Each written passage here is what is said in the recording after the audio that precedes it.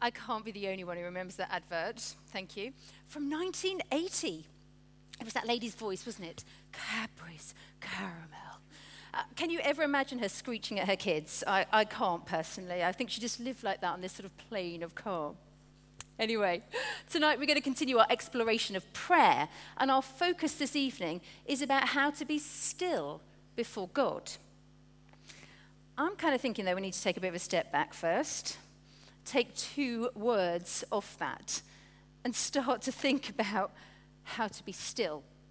Because I'm sure I'm not alone in finding that an enormous challenge in itself. Because it did seem that life in the 80s was just a whole lot more straightforward and easier. You know, if everything was getting a bit too much, too busy, how did you stop? Chocolate. And indeed, for me, quite often that is still, in fact, the case. But it's the nature of our busyness that has changed over the past 40 years. Then there were no food deliveries, no Amazon drivers. We actually went to a shop every week. There was no app on our phone to manage our banking. We had to go to something that was called a branch. And now, with everything we need literally available at the touch of a button, our busyness is less physical and more mental. And even when we are physically still, our minds are racing at 100 miles an hour. Take a look at this current advert. So last week, we started this series of prayer, and Richard reminded us of 2 truths. Firstly, that we were designed to pray. God was communing with his people right back in the Garden of Eden.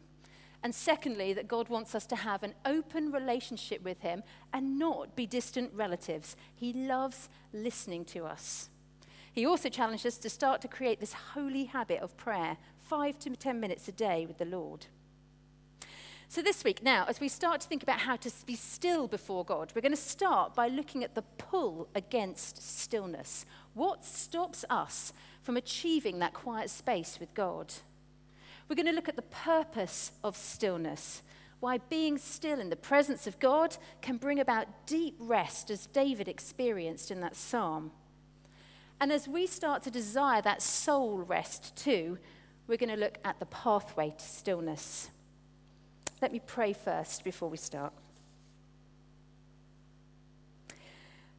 As the deer pants for streams of water, so our souls pant for you, our God. Our souls thirst for you, living God. So in this time, still us. Give us peace, attentiveness to your word, and restoration. In Jesus' name, amen.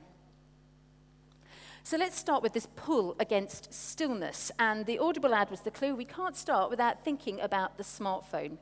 There is a report produced a couple of years ago looking at the decade of the smartphone since its inception.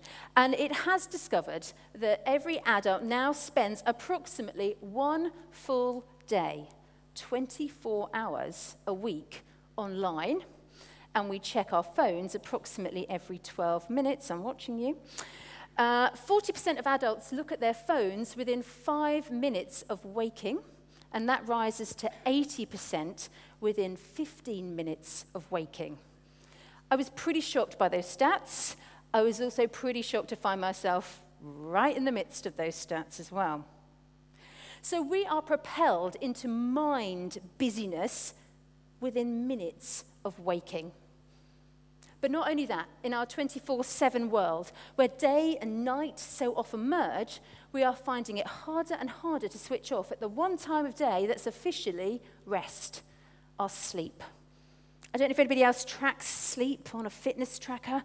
Again, I don't know why I do, so I'm usually horrified, and I go, what? I only had that much sleep? But that was a good night. You only have to then throw in a sick child or a sick parent, exam pressure, job stress, another worry, and then the sleep really gets compromised. And as the Audible ad suggests, we are bombarded by voices, be that people we encounter, the news, social media, notifications, music. And on top of that, there's the constant inner voice, that non-stop dialogue that we have with ourselves. With all of these challenges on body and mind, it's not a wonder that we struggle to be still, yet alone still before God. But what does it mean to be still before God? What does that accomplish over all those sort of arrow prayers that I shoot up throughout the day? You know, we talk about God on the move. Well, can't he just come with me and just listen out as I'm busy in my life? What's the purpose of stillness before him? Firstly, stillness builds relationship. When we take time to be still before God, rather than just shooting up the arrow prayers for ourselves and others, we move from being transactional to relational. Because our prayer life can so easily just become a mirror of the way in which we lead the rest of our lives.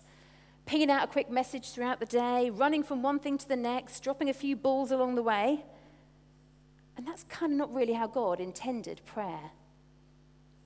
We're going to look at the petition aspect of the Lord's Prayer later in this series. So for now, it is just important to know that we can ask of God. He's a generous Father and he longs to give to us. And he's a loving God who knows our needs better than we do. So asking is good and right. It's not wrong at all. But our relationship with God is like any other relationship that we have. It builds and deepens when we spend quality time together. Because God doesn't want to just offer this distant relationship where there's that bit, you know, when you have those relationships where you have to keep the conversation going. Nobody wants a pause, and then we all breathe a sigh of relief when we get to the end of that interaction with somebody. It's not like that. It's like our closest human relationship. And if you think about who that person is to you, I bet you feel perfectly comfortable spending plenty of time together without saying a word. So we don't need to fill in the pauses with God. He's happy and in fact delights just being with us. Psalm 18, verse 19, written by David, again in the midst of enemy attack, just as he is in the psalm for tonight, says this: "He brought me out into a spacious place. He rescued me because he delighted in me." God wants to offer us space so that he can delight in us. I think that's a pretty incredible thought. It's in the stillness that we can know God and be fully known. Secondly, stillness enables us to hear God rather than just talk to God. I don't know if your parents ever said this cliche to you, or if you ever said this cliche. You have 2 ears and 1 mouth, so you need to use them in the right proportion. I know that my prayer life is so often out of balance. Too much talking and not enough listening. I get many varied random notifications on my phone throughout the day. Beep! Oh, what's that? What do I need to do now? I won't tell you what some of them are. Anyway, ultimately, they are trying to get my attention in my busyness. I can set an app that will notify me and beep and tell me when I'm to pray for someone. I can't set an app to tell me when God is trying to talk to me. It doesn't work like that. There isn't a godly beep that has this heavenly notification, unless any of you want to come up with it, but I don't think we will. And you know what? Things weren't any different in the Old Testament. When the Lord appeared to Elijah, Elijah was looking for God in the earthquake, the wind, and the fire. 3 pretty loud and powerful notifications. But it was only then that he heard the still, small voice of God. Samuel mistook the quiet calling of God for Eli until he rested enough to be attentive to the still, small voice of God. And the same is true for us. Stillness of body and mind opens our ears to hearing our Lord speak. Stillness builds relationship. It enables us to hear God. And thirdly, stillness restores us at head, heart, and soul level. Let's take a look at the passage now to see how David experienced that restoration. Because David was in the midst of real threat, of danger and danger to his life when he composed this psalm. And yet, he was able to confidently assert that with God as his fortress, he would never be shaken. He knew this in his head to be true, and he repeats that assertion later in the psalm. Such was his confidence. He knew it in his heart to be true, that with God he was loved, safe, and secure. God was his refuge. With God he could pour out his heart, share everything, and he commends us to do the same. Trust in him at all times, you people. Pour out your hearts to him. And David experienced deep soul rest simply by turning to God, despite the threats surrounding him. Truly, my soul finds rest in God. And as he recounts what's literally going on around him in those middle verses, there's assault, there's going to be displaced from the throne, there's deceit, there's attack. A word to himself, he tells himself something that draws him back to the truth of God. Yes, my soul, find rest in God. My hope comes from him. As he rested in God, David regained godly perspective and peace. And if we read on past our passage towards the end of the psalm, after David has taken this time to be still before God, he says this: one thing God has spoken, two things I have heard. Power belongs to you, God, and with you, Lord, is unfailing love. David had stilled himself and opened his heart to hear from God and was reminded of God's power and love. So I think above all, that shows us that being still before God lets God be God. It lets God reveal his true nature to us. Matthew 11, verse 28 says this: "Come to me, all who are weary and burdened, and I will give you rest." Don't speak, don't do anything, just come. And so often, we expend so much time, energy, and ultimately anxiety trying to be God ourselves, trying to solve our own problems and everybody else's problems, and then if it all gets too much, we throw up an arrow prayer and see if God wants to get involved. When really, he just longs for us to come to him, so he can remind us that he is all-loving and all-knowing, and he's able to do it all. Stillness is surrender, enabling God to be God and freeing us to be who we are, dearly loved children of God, an amazing God we can completely trust. Psalm 46, verse 10 simply says this: "Be still and know that I am God." I'm hoping that as we've explored this purpose of stillness, our thirst for it has heightened, and we want to get to know more of God in this rest. So what is the pathway to that stillness? I've read all of this book. It's hugely accessible. It's powerful, it's simple, it's brilliant. I can't commend it highly enough. And this is one of my favorite quotes: "The best way to start praying is to actually stop praying, to stop talking at God long enough to focus on the wonder of who he actually is." Let me say that again. The best way to start praying is to actually stop praying, to stop talking at God long enough to focus on the wonder of who he actually is. We've also talked about the Lectio 365 app. I know some of you are using it, and it is a great way to be still before God. You can read it or you can listen to it. But each day it starts with these words: "As I enter prayer now, I pause to be still, to breathe slowly, to recenter my scattered senses upon the presence of God." So in those words, there are 3 steps on the path to stillness. Pause. Breathe, recenter. Pause, it sounds so simple, but we're all aware of those pulls against stillness in our lives. And so we do need to be intentional about eliminating our personal distractions and making space for God.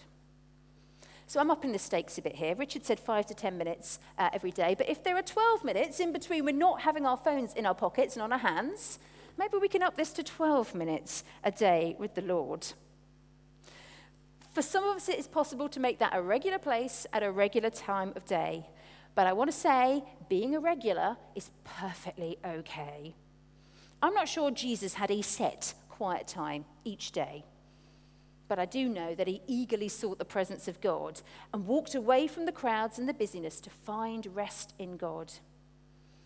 And personally, I have found this idea in recent months quite liberating, not to sort of pin all my hopes and stillness on that one slot every morning at the same time of day. And then when it goes, because something's happened, I go, oh, well, that's it then, isn't it? No God today then. No, to start seeking our rest time with God as a gift and let God create that opportunity with us being eager to find him. To not let me be God and try and plan this appointment, but to offer my desire to God to meet with him every day and ask him to give me the eyes and the space and the discipline to take it when it comes. I'd like to offer you some pause props to help us switch off with God and its distractions. Switch off from the world, and tune into God a little bit more. These may look like earplugs to you. No, they are, in fact, God pods. It does seem to me that a lot of the world is surgically attached to headphones. Am I the only one who sees this? I look around and everybody is plugged in and, they're being bombarded with stuff, but it's also blocking out. It's blocking out what's around them.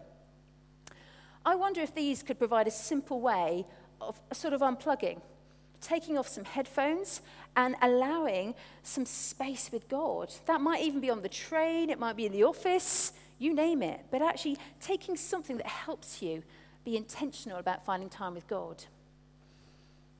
Maybe just a little blue prayer stone that instead of holding the phone, as we prayed about earlier, we lay down our tools and just hold something, which just says, right, this is God's time.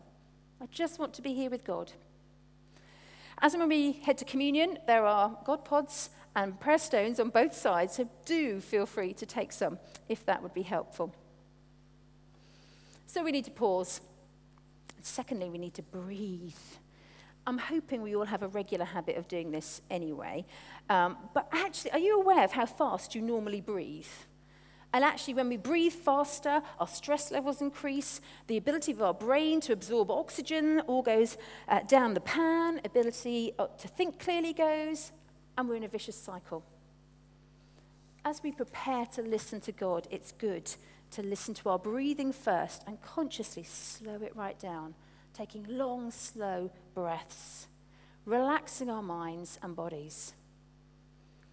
When Jesus appeared to his disciples after the resurrection, he breathed on them and said, receive the Holy Spirit.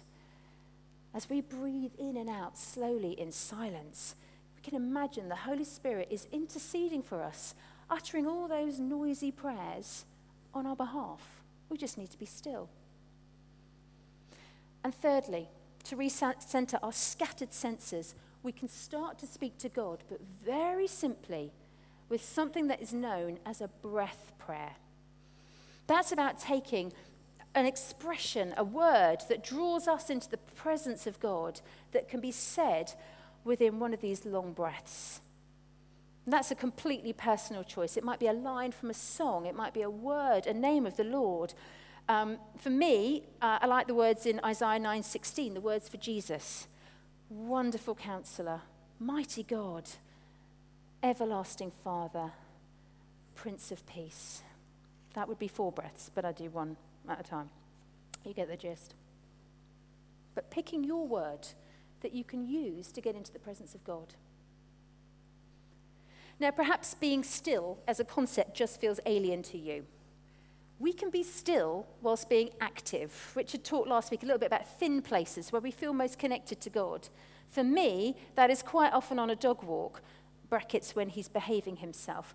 But actually, God will speak to me in creation as I can hear the birds and experience being outside. So you might want to be active, you might want to run.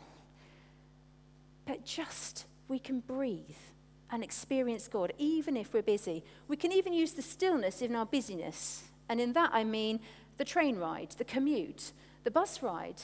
We're still, but we're busy. But we can give it to God. Once we have our breath prayer and are comfortable using it, it really is the path to stillness, even in the midst of busyness. Because it's so often in the busiest times of our lives that we need to rest in God. Pause, breathe deeply, and utter a breath prayer. We've been commanded to love the Lord our God with all our heart, soul, mind, and strength. But wonderfully, God himself longs to connect with us at head, heart, and soul level and delights in us when we spend time with him, giving us the Spirit to intercede for us so we don't have to say a word. David knew this, and even in the midst of his struggles, he could affirm that with confidence and seek restoration in the presence of God.